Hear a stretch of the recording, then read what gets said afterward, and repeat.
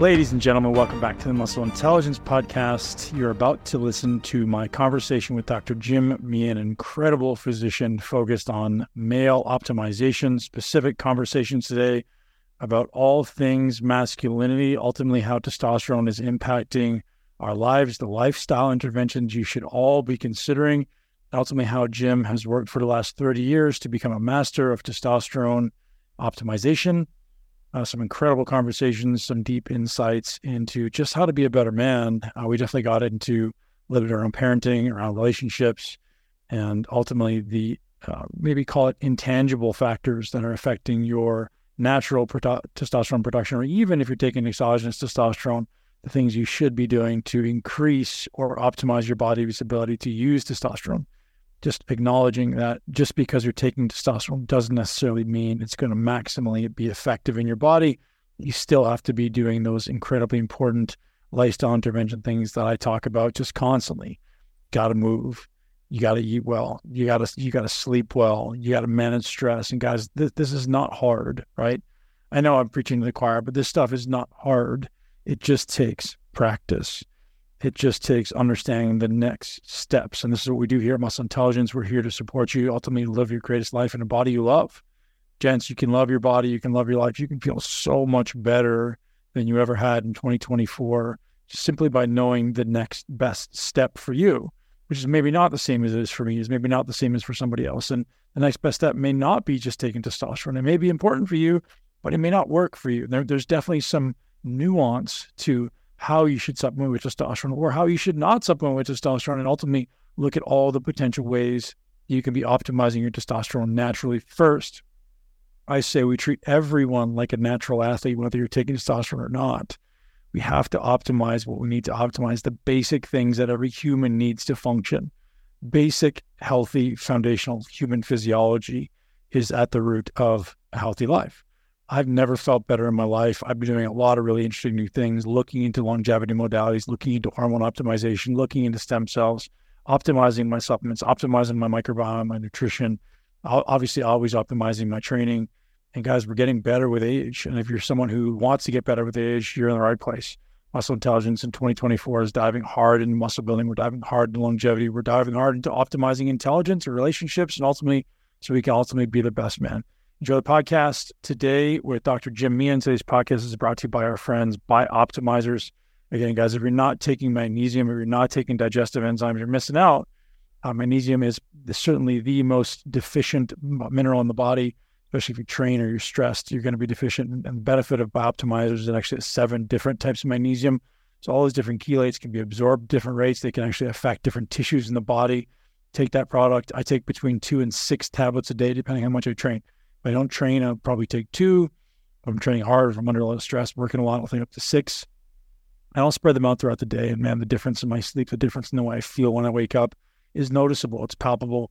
And I take masszymes every day. Anytime I consume a meat containing meal, which is every meal, by the way, I always take them because I know after 40, my ability to digest, absorb, and assimilate protein is decreased. And we actually need more protein as we age, gents. So again, head over to buyoptimizers.com, use the code MUSCLE10. If for whatever reason you forget this, or you forget any of our codes or any of our links, head over to muscleintelligence.com, click on the link for podcast. You can have all of our sponsors there. Gosh, thank you for listening. Thank you for being a listener to the Muscle Intelligence Podcast. I'm so pumped going into 2024 I feel invigorated after our recent year-end trip to Costa Rica, which I'll share with you. If I haven't already, I will in due time. Enjoy the podcast with Dr. Jim Meehan. We are in a very serious time in history in which we're seeing the end of men, a crisis of our hormonal physiology that's under attack. I mean, and the only way I can see it is enemy action. I mean, the way our food has become a toxic waste, and the biggest toxins that's, destroying our food is estrogen-like molecules. Mm-hmm. That, atrazine, glyphosate, the active ingredient, Roundup, and 1,000 other estrogen-like molecules. Yep. Yeah, BPA, etc. And so these things are destroying men. Yeah, Jim, do you think it's a matter of someone having bad intentions, actually, or do you think it's a matter of profits just driving every decision? Yeah, it's a combination of the both.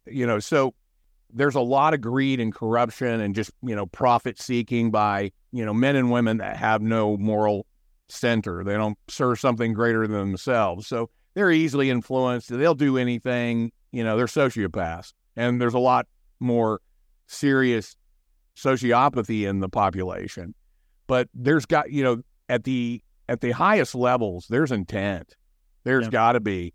There's only, there's no way that we can, and you've seen it during the pandemic when we are pretending that 8 mice antibody levels are enough to justify an experimental vaccine of 6-month-old children. That isn't science. That's something else. And so there's a lot of, and I think some of these vaccines are one of the biggest attacks on hormonal function in the population. It's been going on for a long time. It's not just the COVID vaccines. It's not this new infrastructure. It's other vaccines like Gardasil, which are notorious for shutting down ovarian and testicular production. And it's all in the science. This isn't made up stuff from Jim Meehan. This is in the medical literature. They just don't want you to see that part of the literature, and they do a great job of preventing you from seeing it. I mean, one of the things that kind of woke me up in this process of how broken medicine is I was a medical editor of a medical journal for many years in my early career. I saw the studies not getting published because they cast doubt on a pharmaceutical company that was a major donor to a university like mine, Washington University in St. Louis. And I was told, we're not going to publish these 2 studies, Jim. You didn't miss anything. You checked off all the boxes. The science was sound, but the science was inconvenient. And so if we published it, you would lose your job. I would lose my job. The journal would probably shut down for lack, funding and advertisement. That's how the sausage is being made. Yeah. The literature is untrustable. It's incomplete because too many studies that are negative studies looking, casting down on a pharmaceutical company or a product, they don't get published. And then what does get published is the bought and paid for, fraudulent, contrived nonsense that is easily discernible if you know what you're doing. But my profession, many doctors, many scientists, the lay people, they're looking at titles and abstracts, conclusions. I could read you 100, top level supposedly pieces of scientific literature that people cite all the time that the data doesn't even support the conclusion. The conclusion was absolutely contrived and fraudulent to send a different message than what the data actually supported. Yeah, it's all over the place. And it sounds like you're drawing a correlation there between the demasculinization of men and their ability to not stand up for what's right. A man, in my mind, is like, yes, he has a belief like, hey, man, you're doing something wrong. We have to have integrity and a moral compass. But because maybe they're not as masculine, maybe they're not as confident, maybe they don't have the independence to go, man, I may not have this job in a month or a week, but I'll have another job, and I'll have a job that I love that actually is doing something right. You put those dots together perfectly. That's exactly what I'm talking about. It's like the old saying, hard times create hard men create good times create soft men create hard times. Mm-hmm. Well, soft men are creating hard times that we're all having to endure right now. Yeah. But it's been a softening that's been going on for 50 years. The decline in hormones, the rise in infertility, the body compositional and athleticism that we saw when we were in well, you're younger than I am, but when I was in high school, versus what you see in high schools today, I mean, the kids are, there's a reason why we have so many of our young children in our schools confused about not only their gender, but their species. They're growing up in a sea of estrogens in the womb of their mothers that don't know any better and are consuming this, this toxic waste we call food. The chicken isn't chicken, the pork isn't pork, and our cattle they're all eating trash and nutrients. It's slathered in at least 2 doses of glyphosate, per growing season. And that's, that's going to destroy any species on the planet, but it's really destroying us. And we're intelligent enough to be able to recognize that this can't be sustainable. But unfortunately, we have too many of those soft men seeking, affirmation and the strokes of publicity to become a politician, and then they sell out to pharma, or they get honeypotted on Epstein Island or whatever it is that gets them to become something less than what they're supposed to, and not protectors of the public, but instead perpetrators of crimes upon humanity. There is no way we should be feeding our children this, but a lot of it has come around to the fact that we're, how many fathers in the family are just, they're addicted to porn and video games, and they don't want to get in the gym, and, the thought of jujitsu or pounding on a heavy bag or lifting iron is just, or just walking around the block a couple of times is just something, why should they? Why would they? And I like to try to help them answer that. But when you're locked in the discomfort of health that is so poor, when your brain is so inflamed, when you're fat, you're sick, you're weak, you're inflamed, you're depressed. I've been there many years ago. I was there. But when you're in that place, you can't, all you can hear is the scream of your own body for your own brain for dopamine. So you're just, you're addicted to your media, you're watching pornography, you're doing drugs, drinking alcohol, Krispy Kremes, Mountain Dew, McDonald's, and they got you. You're just a useless, consumer. You're cattle that they're herding any place they want to go. And you do, and you're literally, you're manipulatable, you're hypnotizable. And that's what we saw during the pandemic. True. We had your primal urges. Yeah. It's all you can, and so you'll do anything that some guy in or lady in a white coat tells you to do, as ridiculous as that may be, wear 2 masks by yourself in your car on the way to the monkeypox vaccine clinic. Let's go.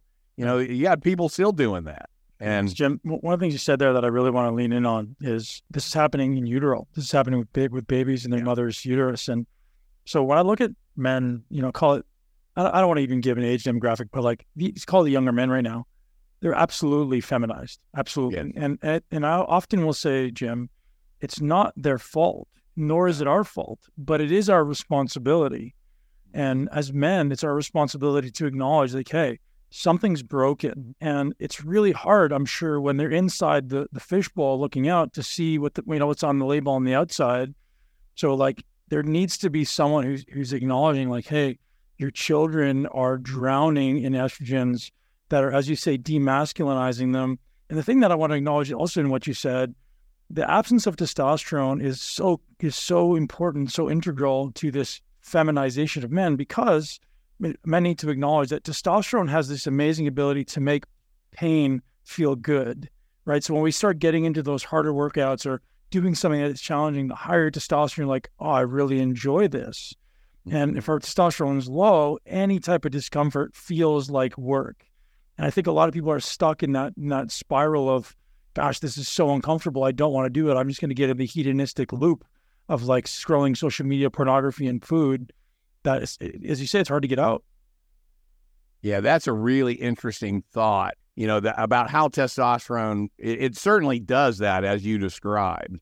And there's a lot of nuances here. There's a lot, we're talking about some stuff that doesn't have, tremendous scientific evidence of, but we all know it intuitively. It's like, if you've ever been deficient in testosterone and then you go to a place where you're closer to your optimum level, it's like somebody turned the lights on again. You often you get there so slowly, like that frog, boiling in a pot, or it's the analogy often used. It's like the room was bright, but somebody's dimming the light so slowly, you don't realize how dark it is until you can't see anything.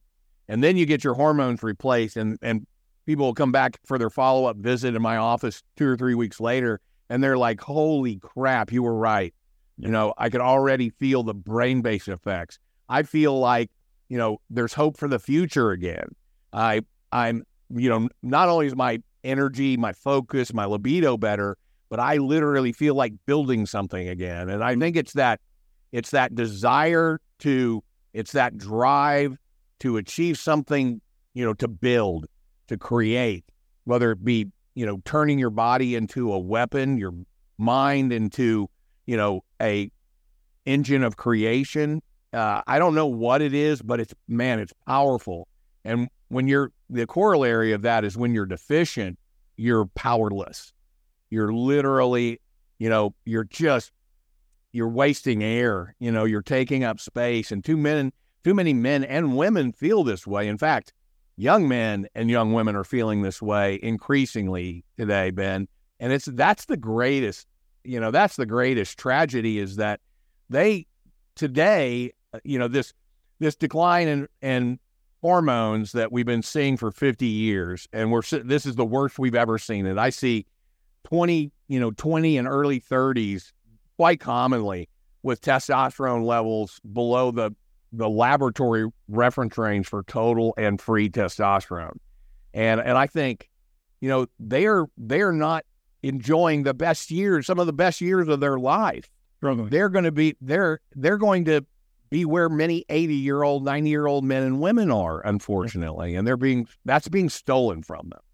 Yeah, so much wisdom in there, and just want to acknowledge that for all the men listening out there. I always like to talk to men, and then obviously to dads, because there's a few things in life that are worth being neurotic about, and I think being neurotic about protecting what goes into your children should be on the top of the list of priorities for most parents out there, because if you're not going to do it, nobody else will. It's not going to happen by accident. And not everyone thinks about the value of giving your child every advantage. We often talk about, I want them to have all the things I didn't have as a kid financially, but what they need above all is not necessarily financial freedom. They need physical freedom and psychological freedom and the ability to confidently move through life. Like if I can give my kids anything, it's confidence, right? I want them to feel physical confidence, mental confidence. And if I in any way stagnate their hormonal development, I'm taking away the very opportunity that every dad in the world ultimately, I think, intuitively wants, where we have this intuitive desire to provide and protect. But Absolutely. In our culture, we're like, the providing is, I need to give them nice shoes, or I need to give them a nice house. And I'm like, no, you don't. You need to give them the vitality and the belief in themselves that they can do anything. If you died and give them nothing, but you give them confidence and a belief in themselves, their life is going to be incredible. If you leave them $100 million, but they're fat sacks of estrogen, it's going to be a horrible life. They're going to be depressed, using drugs, and chasing the hedonistic pursuit that so many people are. So again, this is a little subjective, but like I think I just want to wake the dads up and like, hey man, if you're gonna spend money on something, spend money on your kids' health and the food you eat, and invest in yourself, invest in your health, and teach them now, because otherwise they're going to be pulled into very extraordinarily brilliant marketing that will tell them that it's okay to eat those nacho cheese potato chips or Krispy Kreme, Halloween, or Christmas, or Thanksgiving. Oh yeah, just materialism. Yeah. Teach your kids that if you continue to eat like all of your other classmates, you're going to end up just as lost and weak and unable to complete that 2-mile run test. Those 2 minutes of push-ups over 100. The things that was easy for us to do 30, 40 years ago. The thing, Jim, that we're both going to suffer with ultimately, if we're saying, hey, I want you to be more like me and less like your children, or less like your friends, you're creating segregation, right? So if the kids value their friends, like, oh, my parents don't understand me, they want me to be like them and not like them. I see that as a parent, like that could go sideways really quickly. Like if you're like, hey, you don't want to be like one of my son's friends has breasts as a boy. Mm-hmm. His parents made him a vegan when he was like 4. I was like, well, he's got breasts because he's over consuming estrogen. He's not consuming any meat. He's fat. He's got breasts. And I was like, dude, but that's not the way people are supposed to look. And it's not his fault. But like, it's a really bad existence. And my son's like, oh, he's my best friend. And he's got these things wearing off his chest. And at the time he was 8 years old. Mm-hmm. And so like, what do you do in that situation where you're like, oh, you don't want to be like that. You don't want to make fun of them. No. There's so many challenging situations as parents to kind of have to navigate. Yeah. But what you're doing is you're instilling in your child something that he can then share with his friends, as he loves and cares for his friends, he will share that kind of information to help guide them and become, his own little evangelist. I've loved some of the greatest joys of my life of listening, overhearing my sons and daughters talking to their friends and explaining why, they take fish oil every day or something like that. It makes your brain better. And, and this is, I'm recalling a specific incident between two little 9-year-olds, and that's the kind of thing that can make big differences, big changes. But yeah, you're right. I mean, this is a world in which I don't know what it is about, but we need to give less to our kids. We need to give less things, that materialistic stuff is, and in fact, we need to teach them how important it is to become autonomous and capable. And no, you don't need an iPad and the latest, $300-$400 basketball shoes. That's not going to make the difference between you and the next guy. That's just you buying into the materialism. But that's a part of what happens in our brains when we become broken, soft, want to give everything. Too much has been given to us. I became a part-time farmer about a year and a half ago so that I could raise my kids and my grandkids. Two of my daughters and their families moved out to the land with us, and we're raising chickens and pigs and cows and horses and grandkids, and it's a different world. We're living in a world that my grandkids get up at 6:30 in the morning on Saturday and they go charging outside and they're gone all day like I was. But I mean, I do remember raising my own kids, and I didn't want them to go jump on their bike and ride 6 miles like I used to the comic book shop and back. I mean, it's a more dangerous world. There's more predators out there, and why is that? Well, there's less sheepdogs out there too. Yeah, one thing I try to instill in everyone is, getting past the materialistic pursuit is so important because, we often feel like we have to keep up with everyone around. We have to keep up with the house or the cars or the shoes and the clothes. But once you start to realize that like confidence comes from within and not from things you acquire, again, and I say that, obviously that's something you're very familiar with, but it doesn't seem super common amongst the adults I speak with. People get stuck in the hedonistic loop of like, oh, I have to pursue the nicest things. And listen, I love nice things too, but it doesn't change the confidence, right? It doesn't change who I am. It doesn't change how I feel about myself. The thing that changes how I feel about myself is how I show up in my life, how I show up in my health, how I show up in my family, and the things that I value most. And it seems like men need models, right? And again, I certainly am someone who models.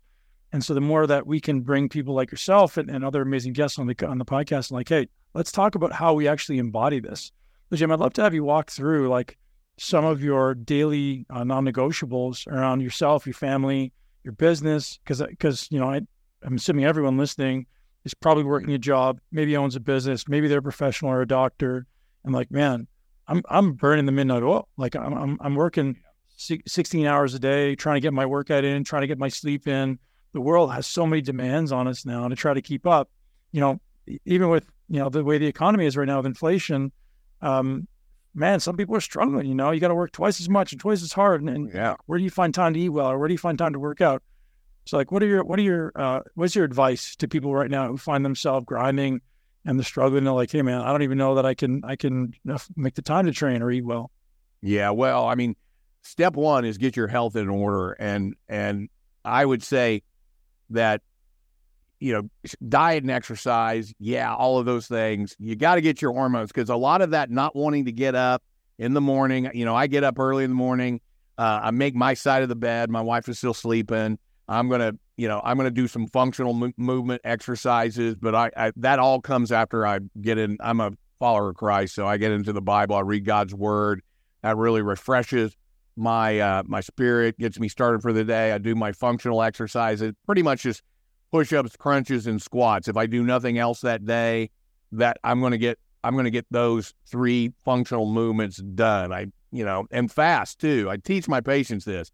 How many push-ups can you do in 2 minutes? You know, you might start at 12 and before you know it's 86. And same thing with the crunches or cat vomits, and I give them different options, but something for all the major muscle groups. And then I've got to, then I got to get ready and drive in, about 40-minute drive. So that's when I'm listening to podcasts and keeping my mind fresh. Muscle intelligence, of course, right, Jim? Absolutely. A lot of that recently too, by the way. As I said earlier, I've really enjoyed listening to, I learn a lot from my colleagues in medicine. You've had some great, people on that have really great ideas, some trash ideas, but that's, maybe they're not trash ideas, but we just disagree on some areas. But there's always something to learn from everyone. And I look at that, that's the way I look at it. I don't work anymore. I say that, I see 12 to 15 patients every day, but it's just not work. I love it. I started my career as a surgeon, as an eye surgeon in particular, and I hated it. It was work. It was like, made tons of money. I chose one of the elite medical specialties, ophthalmology, out of my, I was top of my class in medical school and did really well. So I kind of, more of a narcissist back then. I chose ophthalmology because it's very lucrative, not much call, lots of control of your practice, and good balance between surgery and patient care. But I became more surgery-based, and it just sucked my soul. I just didn't enjoy it. I like talking to people.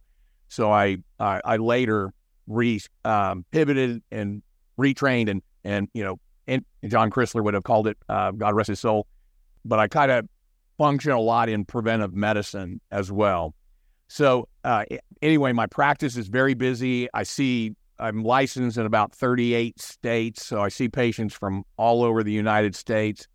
I have a big team that helps me in that. I've got a physician assistant. We're growing all the time. I usually do work a little bit later than I should. About the time of COVID, I had to stop doing I'm a martial artist. I've been doing jujitsu and 50-degree black belt in Taekwondo, brown belt in judo, and jujitsu is my love because I'm an old wrestler. I wrestled all the way through high school and a little bit into college. But I had to stop doing jujitsu because I can't go 50% or 80%. So I was rolling with UFC fighters and beasts that were just tearing me apart. I've had 3 or 4 surgeries because I wouldn't tap. So I've got, I'm getting too old to do that and not be able to, throttle it down. I get in a difficult situation and I just want to go hard, and they're just like, okay, well, we'll just break you there. Part of you, man, Jim. So here's a question for you. I'm a slow learner in that regard. Hard-headed. So I've really, it sucked for me because I am not good. I don't like the gym. It's just never, I like hand-to-hand combat. And for me, that's fun. And that's the way I've always stayed in shape.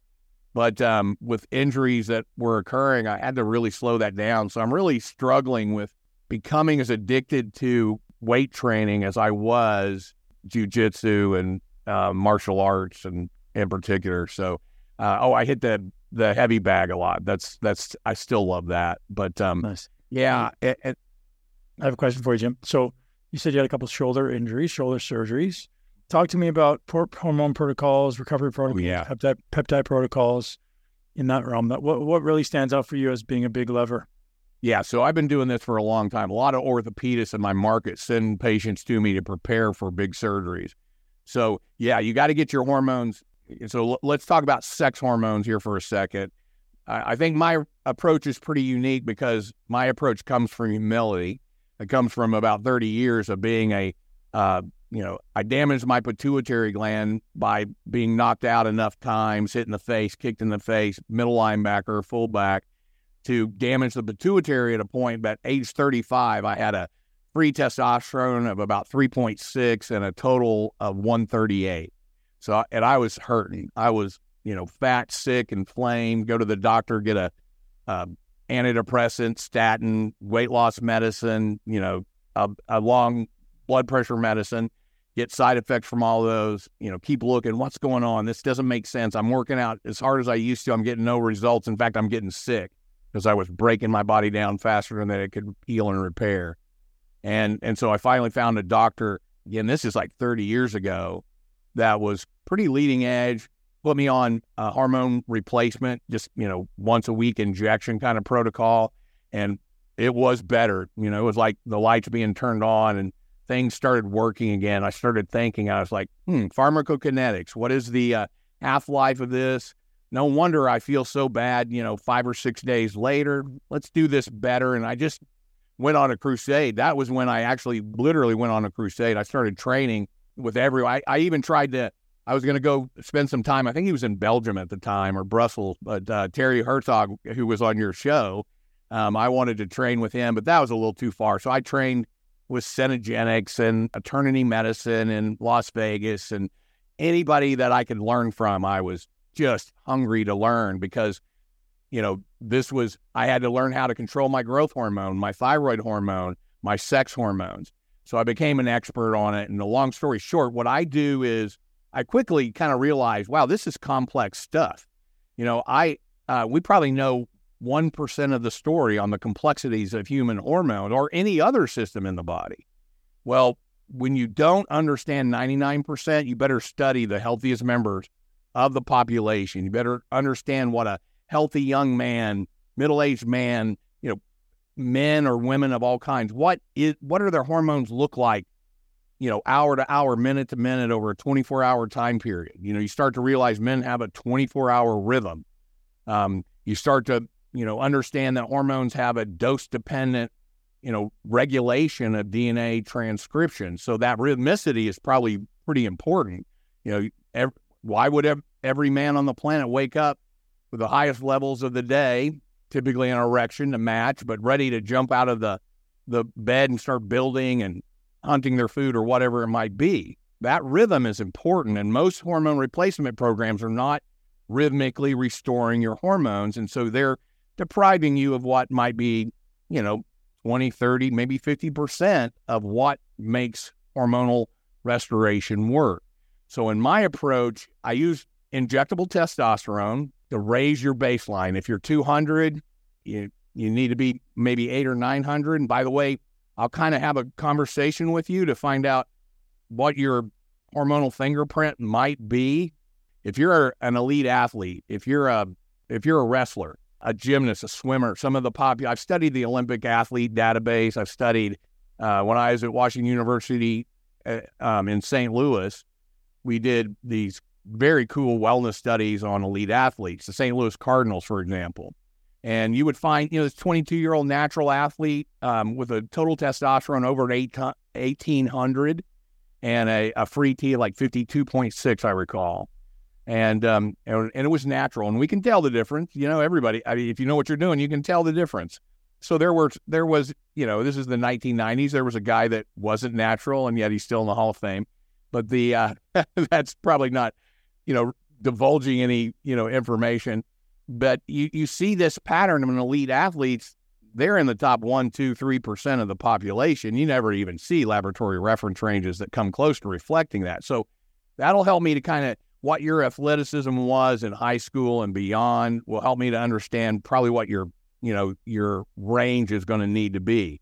I mean, if you're in band and the chess club and, I was in the chess club, so it's not a big deal, but I might put your target at maybe 700 or 800 for your baseline, and then, try to create a 200 or 300 point elevation in the morning using a transdermal cream applied once a day in the morning to create that 24-hour rhythm. And so we establish the baseline, we create a rhythm with a transdermal cream, and the cream, by the way, also gives you the ability to control your dihydrotestosterone levels. One of the most powerful androgens in the human body is DHT. It's 5 to 7 times more powerful than your testosterone at the androgen receptor. And men run on DHT. It may be the most important androgen that the body will ever see. And subcutaneous injections will raise it, but not nearly as much as a transdermal does.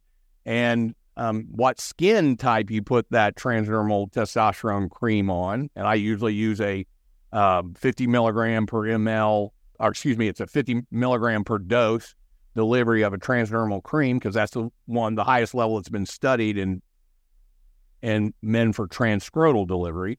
And so the highest level of DHT will occur when you put this testosterone cream on the scrotum. Second highest DHT level will be achieved when you put it on hairy skin, like upper inner thigh is a good example of that. And then relatively hairless skin, like the flank area, the side of your rib cage, upper inner arm, or I think one of the best areas, the love handle area in men, will give you the lowest levels of DHT. So you can kind of fine tune your DHT levels, Ben, by where you put the cream as well. So that's, and then I will often, if there's a deficiency in DHEA or pregnenolone, I'll put some of those in that cream as well. However, and because those will be deficient when you're on hormone replacement therapy, and this is something men need to understand, is because of the inhibition of the feedback loops, your pregnenolone and your DHEA will collapse, your pregnenolone in particular. And then when pregnenolone crashes, it's why you get that plateau, or it's part of the reason you get that plateau at about months 4 to 6 when you're on a testosterone-only program, kind of windmill, cookie-cutter clinic that's, just giving you this kind of minimalist protocol and not paying attention to the entire sex hormone pathway. But the first hormone in that pathway, the grandfather of all your sex hormones, is pregnenolone, and we got to keep that up. So, and I'm sorry, you look like you might have something to say. Speaking of those clinics that are just basically the pill mills, a friend of mine sent me his report yesterday. And I guess there's a clinic out there doing like a finger prick testosterone test. They literally checked 5 numbers. They checked like testosterone, estrogen, ALT, AST, and maybe cholesterol, I think. And prescribe you need 200 milligrams testosterone a week. You need 2 anastrozole a week, just from 5 numbers. I was like, how 2 anastrozole, like 2 milligrams of anastrozole. Yeah, nobody needs that. No, chemotherapy patients might need that, but any normal person will never need that much. And you don't need anastrozole most of the time. It's all about changing the dose and the frequency of your testosterone to control your estradiol levels. And the other thing, a couple of critical points I always want to make when I'm trying to educate men on hormones. Number one is do not be injecting a testosterone ester, cypionate or otherwise, that is dissolved in cottonseed oil. Cotton is a GMO crop, and every commercial brand of testosterone that I have tested, about 13 of them, they're all in cottonseed oil. It's a waste product of the cotton industry, and they're all highly contaminated with glyphosate. Glyphosate injected into your body is one of the main reasons that men are getting gynecomastia on TRT. Glyphosate is a powerful estrogen. It's like what fentanyl is to the opioid receptor. Glyphosate's like oxycodone to the opioid receptor. Atrazine is like fentanyl to the opioid receptor. But glyphosate contaminates all of these commercial pharmaceutical industry manufactured testosterones. Get a grapeseed oil or sesame seed oil but a food grade non-GMO oil as the carrier for your testosterone. That's critical. Number 2 is you don't need anastrozole. Change your, and don't be afraid of estrogen. Estrogen is an absolutely critical hormone in men. It's not for women, and testosterone's for men. No, that is nonsense. But, I like to see in the LabCorp reference range, to give you some solid numbers, I like to see estradiol in like the 35 to 65, 75, 80 range. Here's the 2 key questions to ask yourself or your patient if estradiol is rising too high, if it's too high. The 2 critical questions are, let's say you got an estradiol of 85 and you're worried about, is that a bad level? Well, it's a bad level if you are having prolonged duration to orgasm, if it's taking too long to reach a climax. You'll get similar effects when estradiol is really low, by the way, but high estradiol, it can be symptomatic. There are some docs, I'm not sure if you've interviewed them, but there are some docs that believe no level of estradiol is bad for you. I believe there's a lot of things that are worth measuring, and especially everything in that hormone pathway, pregnenolone, DHEA, estradiol, etc. Obviously testosterone free in total. But I believe that in my 30 years and probably 40,000 patients, and I can't tell you how many millions of lab tests, I'm good at pattern recognition. And I ask a lot of questions. When you ask an individual if they're having problems with their estradiol level or what symptoms they might be having, no leading questions, you just ask questions. What symptoms are you having? You will find that someplace in the 85 plus, most men, not all, will have some, man, it's taking me forever to finish. I'm wearing out my wife. Sometimes it's the wife that complains about it and tells us. And I didn't realize that that's what it could be. So it could be maybe something else, but but I've done that 10,000 times and learned it's in some men that estradiol, when it gets above a certain threshold, it's the prolonged duration of orgasm and a diminishment in the pleasure of orgasm that can occur when estradiol is too high. And that will probably blow the minds of some guys that are suffering that kind of stuff out there because they're being told a little bit different message. So I may be wrong on that in general, and maybe I'm just asking the questions, or maybe I have my own internal biases, but that's what I have found. So I would just say it's worth considering that slightly different perspective on whether there is any level of estradiol. And I would tell you that the body, every system in the body, it's about homeostatic windows. There are windows that it operates within. Too much is bad, too little is bad. It's the Goldilocks effect for almost everything in the body. Yeah. And so where's your stance on anastrozole? Obviously, you're not an advocate of a lot of it, but so are you to the extreme of Dr. Nichols and Ruzier, or are you kind of more on the middle of like I would say I'm pretty close to them. By the way, I really appreciate, Keith's and Ruzier's and Nichols and Dr. Rob's contribution to the science here. I've learned a lot from them. I'm close. I'm a lot closer to them. I do recognize that, probably 1% of I have probably a few prescriptions that I prescribe anastrozole at maybe a 1/4 milligram once a week, because you got a guy that's been on the couch for 20 years. He's 100 pounds overweight. He's a big aromatizer. He's getting symptoms from an estradiol of 140. And, we've already done the spread out your dosing to every other day, and he's still aromatizing to a high level of estradiol that's giving him symptoms. So that's a situation where I'm going to use every tool that I can. I've already tried, I'll use the natural aromatase inhibitors, zinc. Every human should be on zinc about 80 milligrams daily. Why? Because two very large randomized controlled trials have showed that about 80 milligrams of zinc daily decreases the incidence significantly of prostate cancer and macular degeneration, the loss of your central vision. So that's an easy intervention. Zinc is a mild aromatase inhibitor. So is green tea. So is vitamin C. So those are all good things to do that have no downside. I would much rather use those, secondarily. So first is dose. Drop that dose. The bigger the dose that a man injects, the greater proportion of that dose will convert to estradiol. So if you're aromatizing, if you're doing 0.5 twice a week and your estradiol's too high, well, let's go, to 0.3 or 0.35 3 times a week. If you're 0.3 twice a week, too much estradiol, 0.2 3 times a week. You'll find that in doing that simple modification, decreasing the dose, increasing the frequency will not only decrease your estradiol, but it'll raise your total and free a little bit as well, because less of that testosterone is converting to estradiol. I rarely prescribe it, but I am not an absolutist in anything. We've got a medicine. It's a very powerful one, by the way.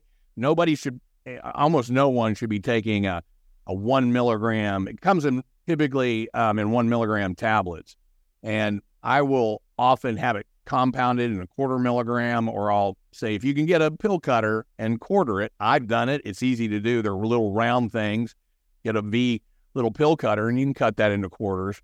But start really low, 1/4 milligram once a week, and measure the effect. Because the last thing that we want to be doing is dropping men's estradiol levels to dangerous, insufficient levels that will leave that patient at a higher cardiovascular risk of bone loss, sexual dysfunction.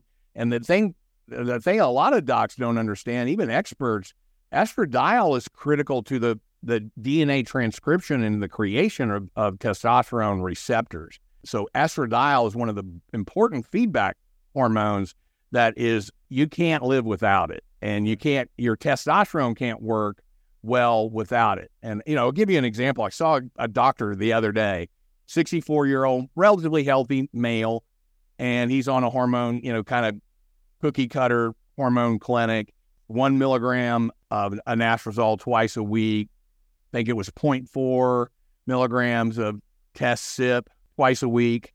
And he was like, man, it's just, I might as well not be on it. I don't feel anything. It worked for a while, and his total testosterone was 1100, free was 20.7, but his estradiol was 9. And I was like, okay, well, trust me on this, because I've seen this one thousands of times. I said, we got to get that stop the anastrozole, because what it's doing is robbing you of your estradiol. Right. Without the estradiol, you're not creating the receptors.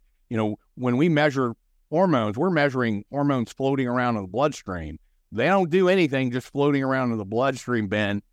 They have to enter the cytoplasm and the nucleus and hit those nuclear receptors to do anything. That's why we got to measure free testosterone.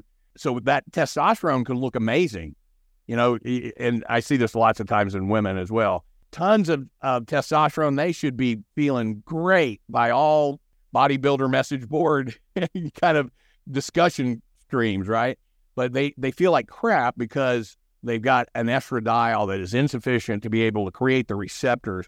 You let that estradiol come up a little bit and 30 plus, they'll now start creating a receptor population that can then receive that testosterone. And then what you'll see happen is they're without changing the dose of the testosterone, just by stopping the anastrozole, letting the estradiol come up, the estradiol is now creating receptors. You'll see the testosterone go down because it's now binding, being consumed. It's not just floating around like a kid that skipped school, causing problems, secondary, more unusual hair growth and androgenic problems.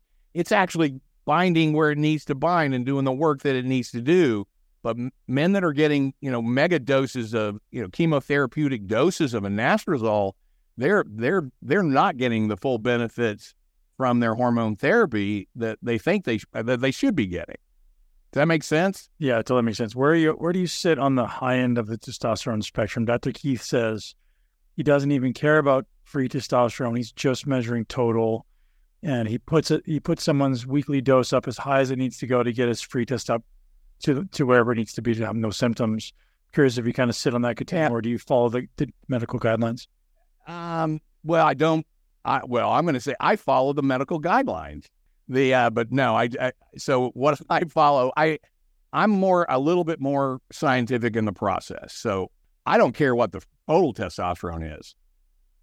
I do not care. Why? Because I've studied the databases, I've seen the patients, the high level elite athletes, they won't feel good at 900.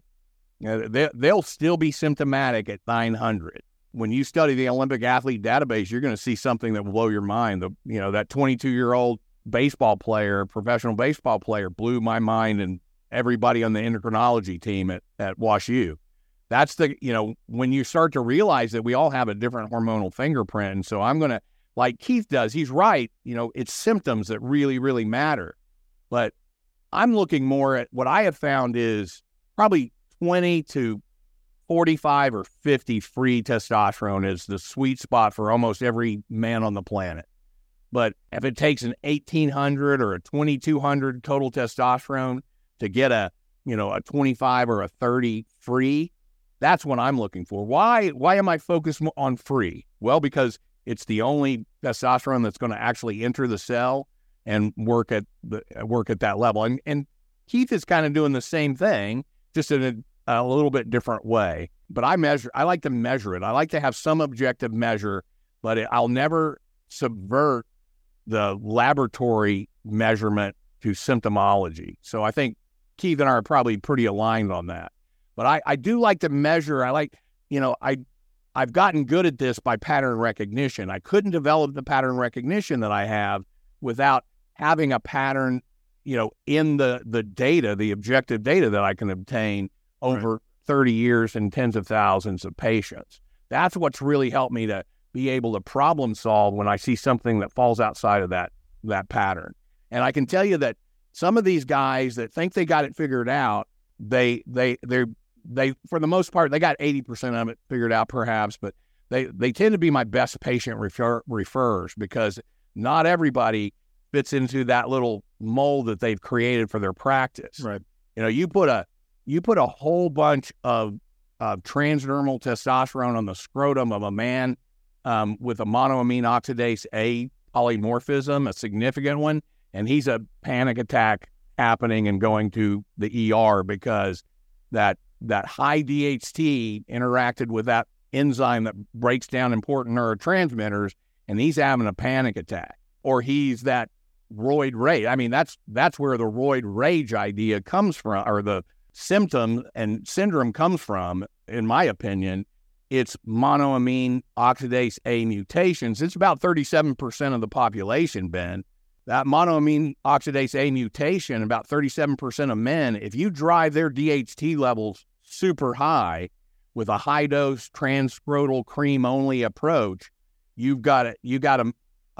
creating harm in your patient. They're going to have panic attacks. And I got a bunch of those patients in my practice now because a doctor did that and wouldn't listen to them because they had a mindset that said no amount is too much. It's, I don't know what the mindset is. I can't understand it. You listen to your patient, and when they have kind of symptoms that stump you, try to figure out what it is, understand what it is. Don't always write it off as, oh, well, they must be drinking a bunch of alcohol and, smoking marijuana and, Krispy Kreme's, Mountain Dew, McDonald's. It's often not that. It's that unique physiology that we all have at different levels. And if you figure it out, you'll realize that you can't have one approach to hormone replacement therapy. And that's an important point. A lot of us that are, experts in this field or do a lot in this field, we do it differently. And I would say everybody's doing a good job at improving men over where they are and their deficiency. Yeah. And there's, are there better ways to do it? I think there are, but the best way to do it is listen to your patient, have more than one tool in your toolkit. Don't hit every patient with the same approach. And whenever possible, replicate that beautiful physiology that we see in the healthiest members of our population, and consider that rhythmicity is an important part of that. Right. I love that you went there, because that was my next question, actually. So when you talk about using other tools, what percentage of guys that come into your clinic are you actually prescribing testosterone for? Like if someone comes in, they're clinically low, you go straight to testosterone, or are you looking at lifestyle and training interventions as well? Oh, you got it. Yeah. So I assume by the time they've hit me that they have, I don't assume, I ask, but you've got to do the lifestyle things. So I created a framework called Mindset, and it's an acronym of the 7 key elements of health, wellness, and vitality. So the M in Mindset is the microbiome and mind, body, spirit. I is inflammation control. N is nutrition. D, detoxification. S is sleep. E is exercise. And T is total hormone balance. So I use that framework to say, we got to work on the gut microbiome, decrease inflammation. Got to no more Krispy Kreme's, Mountain Dew, McDonald's. Let's clean up your diet. So those things absolutely have to be done, because quite honestly, we wouldn't have the problems we're having if people treated food as their medicine.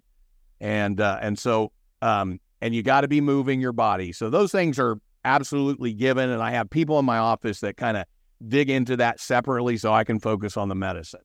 The way I look at hormones, Ben, here's the answer to your question. They're like water to a garden. And I use this analogy all the time. Every cell in your body except red blood cells, has receptors for testosterone, estradiol, pretty much progesterone as well. Every cell. If you think of a garden that's not receiving water, it's wilting and withering. when your body is deficient in hormones, those cells and the tissues that those cells make up and the organ system that those tissues create, they are wilting and withering. You're shutting down, and your body is starting to rob from one area to try to keep things going. And often it will cycle down like that.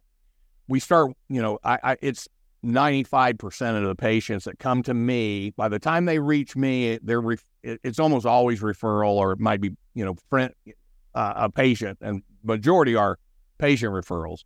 But I'm the first thing I'm looking at is their hormone, their hormone levels, because it's the common deficiency. The light on the dashboard, right? It's like check engine. It's the signal has been going off for a long time, and we're ignoring it in medicine because they're natural. They don't pay for anything. The pharmaceutical industry can't patent natural substances like testosterone. In fact, they spend more money trying to discredit testosterone, estradiol, and natural hormones for lots of reasons. Not only does it not make money as a drug class, but it solves a lot of problems that they got elegant, expensive drugs for the diseases that result from a hormone deficiency that goes untreated. So that's why your doctors are ignorant about it, because there's no focus in medical school. There's no, that's why endocrinologists know embarrassingly little about sex hormone physiology. I mean, I could have fun with a conference of endocrinologists. You give me Rob Komianeric and Keith Nichols and Neil Rousier. Let us, have a panel and interrogate every endocrinologist at a conference and put that on YouTube, and it will be the number one comedy in the country in a very short period of time, because those people know nothing about sex hormone physiology, or very little for the most part. They know a ton about a bunch of very expensive ways to regulate your insulin receptor or insulin in general. And that's it. And that's why they're failing at what they do. I've cured more cases of type 2 diabetes than a whole conference full of endocrinologists, because they're focused on the wrong stuff. Right. But I look at it, yeah, with more testosterone replacement therapy. I think one of the studies said about 85% of all cases of type 2 diabetes in men has testosterone deficiency, hormonal imbalances as a driving factor. Yeah. So I look at it like that. I'm looking, in my training, I did a fellowship in functional medicine, really kind of focus you on a different framework of looking for root causes. I'm not just putting Band-Aids on problems, treating symptoms. I'm trying to find a root cause. What one thing could explain this man's depression, weight gain, inflammation, the lack of libido, hasn't had an erection ever, can't remember one. His relationship is being destroyed. He's on his third job. Anyway, the list goes on. What one thing could cause all of those? Well, very often it's because he has a testosterone level of 260, and his primary care physician said, yeah, that's not the problem. You just need more Prozac. You must have been born with a Prozac deficiency and a Lipitor deficiency. So let me correct that, omission on God's design in your body. Jim. Well, and statins is a whole nother thing that will rob you. Man. Yeah. I want to be respectful of your time. I would love to have you back to do this again, because this was a great conversation.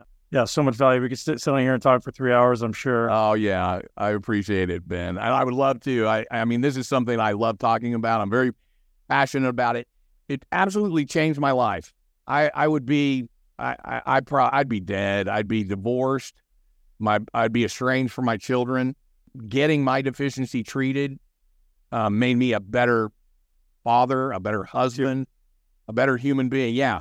I mean, and I that's what I love about my job is I've done that for, 40,000 plus men now. Yeah. And that is what I went into medicine for. That's a life well lived. And that's why I don't work anymore. I show up, I talk to people, and I help them find their way out of the darkness that my stupid, broken profession is just destroying, quite honestly. And I help them find their way out of that. So if I can ever do anything to help educate, and I love you and I appreciate what you're doing to educate men, because, man, we got to get back. We need hard, strong men again, or our grandchildren are doomed. And I am not going to leave this world, leaving this dystopian nightmare in the hands of my grandchildren to fix. So anything I can do the lock shields with you, brother, and let's fix it, because it's an imperative. It's an imperative for me, as I know it is for you too. And so the one thing that comes to mind as you say that is, you and I were both born pre-ubiquitous technology, right? So you were born with a cell phone. I was born with a cell phone. I didn't have a computer. I didn't have video games. Yeah. So we're the last generation that was born pre-ubiquitous technology. Now all these kids that are born, this is all they know. So I think we have this responsibility on our shoulders to say, hey, I see that it's tempting. I see that they're trying to steal your time and attention. I see that it's something you desire. I see it's something you enjoy. I see there's value in it. And there's additional things you need to do. There's additional things you need to do to be a high-functioning human, to be a high-functioning man, to be a man of integrity and have a high moral compass. And so as leaders in our society and our culture as men, we must take responsibility and teach those kids about what exists outside of the ubiquitous technology. Because if we don't do it, they're going to be taken over by, as you say, the marketing, the big media. Because it is appealing, man. It's so desirable to sit and play video games all day or sit in front of your computer all day, because there's so much mindless entertainment. Mm-hmm. So we need to teach these guys, hey, there's value in work. There's value in discomfort. There's value in leading and connecting with people. Yeah, it sure is. Yeah, we're a few generations away from those floating platforms with, you saw in that cartoon Wall-E, those ginormous humans just sucking soda pop and stuffing their face while they watch their screens, constantly. That's video games and drugs, man. Yeah, all the drugs illegal. So everybody. And I'll even go think of anything. I'll go even one step farther and tell you that if I had those things, I'm not the strongest man on the planet. If I had those video games when I was in high school, I don't think I ever would have amounted to anything, because even as an adult, I became addicted to some of those video games like World of Warcraft for a while. And I realized that is my kryptonite. That is dangerous to me. The little spikes of dopamine and pleasure that I would get from that, so addictive. And so I've been really, teaching that to my children, my grandchildren. Right. And I can tell you fathers out there, please buy some land and start growing your own food and giving your kids and grandkids a place to run around. They will have, they will. It will be good for everybody, and you can become a part of the resistance that may be able to save this planet. Yeah, that's my mission for this year, Jim. It's funny. I'm like, I'll be a farmer by the end of 2024, man. I'm a brother. Next time, best thing I ever did. Over else. It's the best thing I ever did, and your big brain will really enjoy learning all these new skills and everything. It's so good. Yeah, just follow that Joel Saladin at Polyface Farms. He's a real leader in this movement, and he's got some great science that I think you're last name for me, would you? Saladin. It's like salad with an I-N at the end. Saladin. Joel Saladin, Polyface Farms. He is really, he is like he's the best mind that I've seen in this space. Super genius. Wow. And he'll teach you how to do regenerative farming in a way that makes sense. Yeah. Amazing. I'll get him on the podcast. Yeah. Oh yeah, dude. I think you would, I would watch that one listen to it endlessly, because he's got lots of wisdom. All right, man. Man, I love your energy. I love your drive. Keep it up. Being who you are. All right. Keep me educated with your podcast, brother, because it's been good. Keep it up. God bless you. Talk soon, Jim. Thanks for listening to the Muscle Intelligence Podcast. For full episode guides with important takeaways and bonus resources, head over to muscleintelligence.com/learn. If you enjoy the show and find value in the content, please subscribe. Share this podcast with at least one person you know and love who would benefit from this content. Leave us a review and support our sponsors. You can see the full list of show sponsors, discounts, and get exclusive Muscle Intelligence deals at muscleintelligence.com/resources. To join our private community and get VIP access to my masterclasses, upcoming muscle camps, and other resources that we don't post anywhere else, head to muscleintelligence.com/community. Most of all, thank you very much for your trust, for your time, and most importantly, for supporting health and fitness in this world. Enjoy your day, and I look forward to seeing you here next week. Thank you so much for tuning into Muscle Intelligence. If If you enjoyed today's episode, please be sure to share it with at least one person you know. Make sure you're subscribed so you never miss an episode.